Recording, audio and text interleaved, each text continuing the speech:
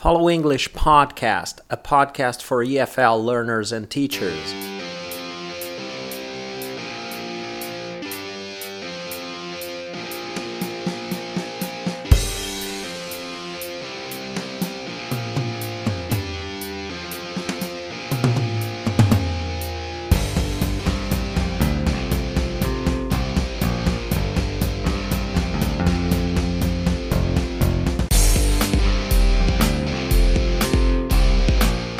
Hello everyone, this is one more episode of the Follow English Podcast. Today is December the 29th, 2022. I'm Marcos Gazana and I'm speaking from Porto Alegre in the south of Brazil. This is episode 228 of the Follow English Podcast, and today I'm just gonna be doing a short summary of the last 14 episodes, and I'm going to be also describing the contents I talked about in each episode and a quick 2022 wrap-up. So back in January 2022, I published the first episode of the year, and it was about verbs with prepositions from, on, for, and of. I'm not going to go through the whole content of it, but basically I gave examples of how these verbs, how a number of different verbs such as accuse somebody of doing something, approve of something, or, to pay for something, to thank or to forgive someone for doing something, for what they did, to apologize to someone for something or for doing something. So a number of different verbs that combine with prepositions from, on, for, and of.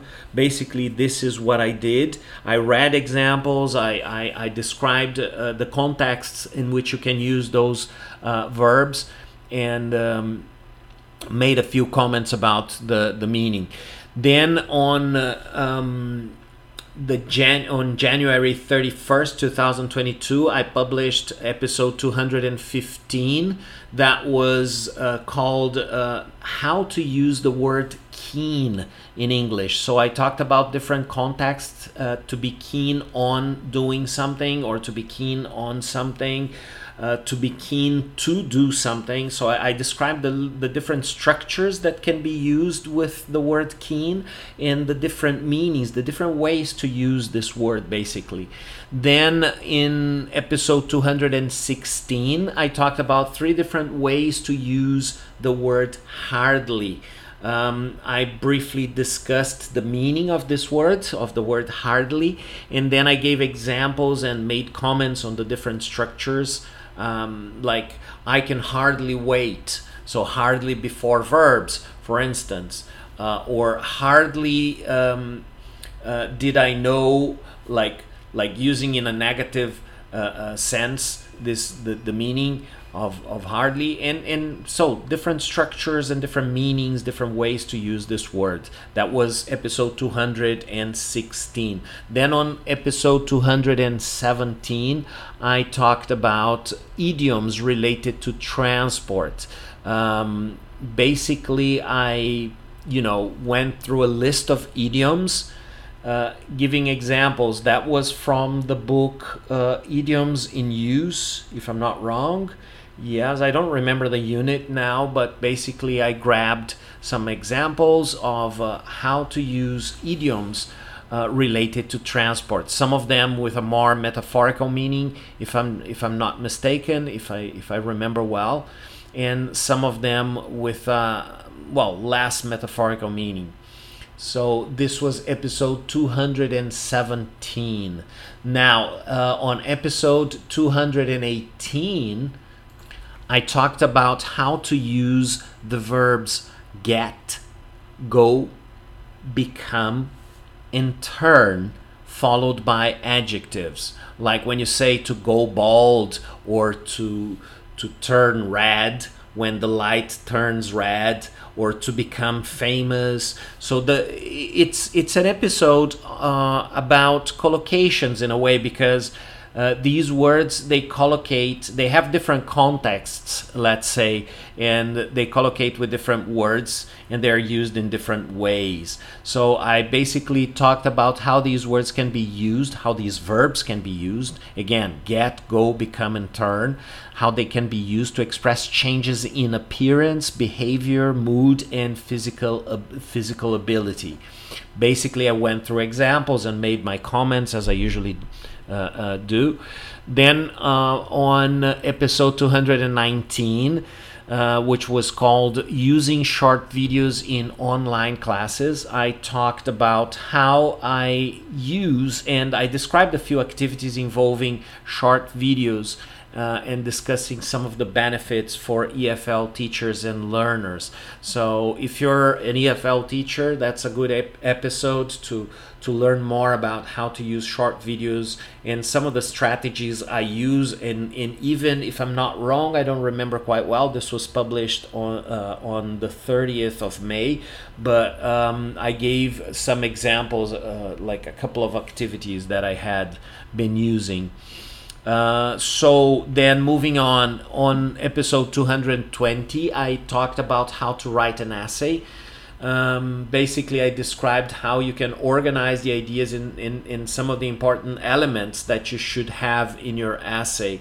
This is a good episode for those of you preparing for different proficiency exams and how to organize your ideas if you have to write an essay. On episode 221, I talked about the different meanings and usage of the verb go. So I talked about the different ways to use it, like the prepositions following it,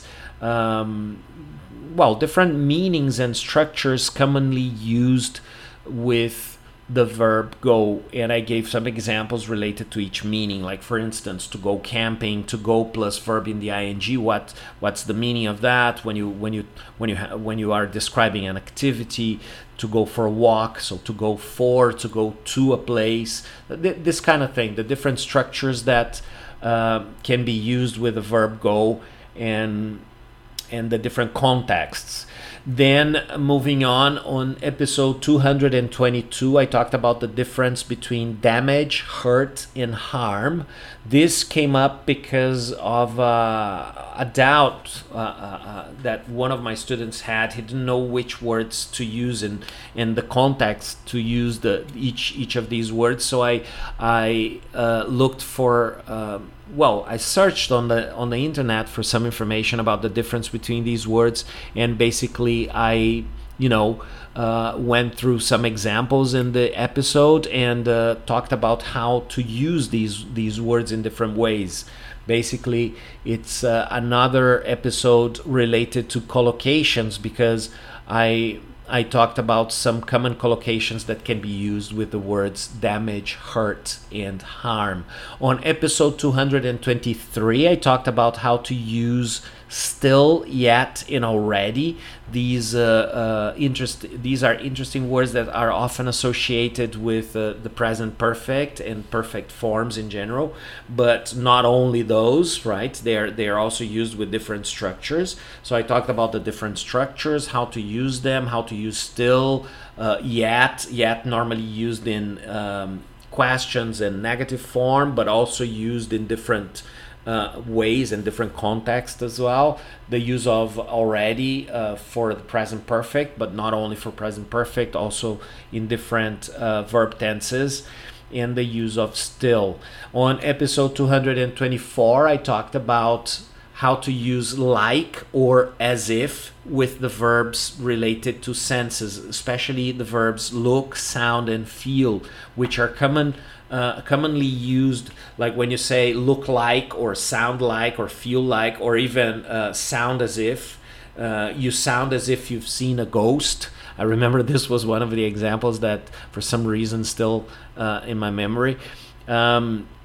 So I talked about the different structures and how to use them, and gave some examples. Basically, that's the content there. Then on episode 225, I interviewed, this was the only interview in 2022, I interviewed an old friend of mine called Roderick Lambert. The interview was basically about intermittent fasting and his carnivore diet experiment. So he spent a whole month eating just meat and eggs, and then we talked about that. We talked about the experience. We talked a little bit about his career, because he basically he's a health and life coach, and he helps busy people in their 40s, 50s, and 60s, as he describes it, to take back control of their weight and health. So we talked about his midlife career and health transformation and how it all started. And well, we had a lot of fun together, as we've been friends for quite a long time. So it was a very nice way to catch up with him and to do something that perhaps can help people out there. And then finally, on episode 226, I talked about different ways to use the preposition by. This is based on a unit from Murphy, the Blue Grammar book, English Grammar in Use, by Raymond Murphy. And that was unit 128, if I'm not wrong. Yep, that's it. So different ways to use by when you refer to means of transport, like by car, by train. I also talked a little bit about the exceptions, and when you use by, for instance, another way to use it with a more prepositional meaning, when it means next to or beside, or when we use by to talk about authorship, the agent or the author of an action.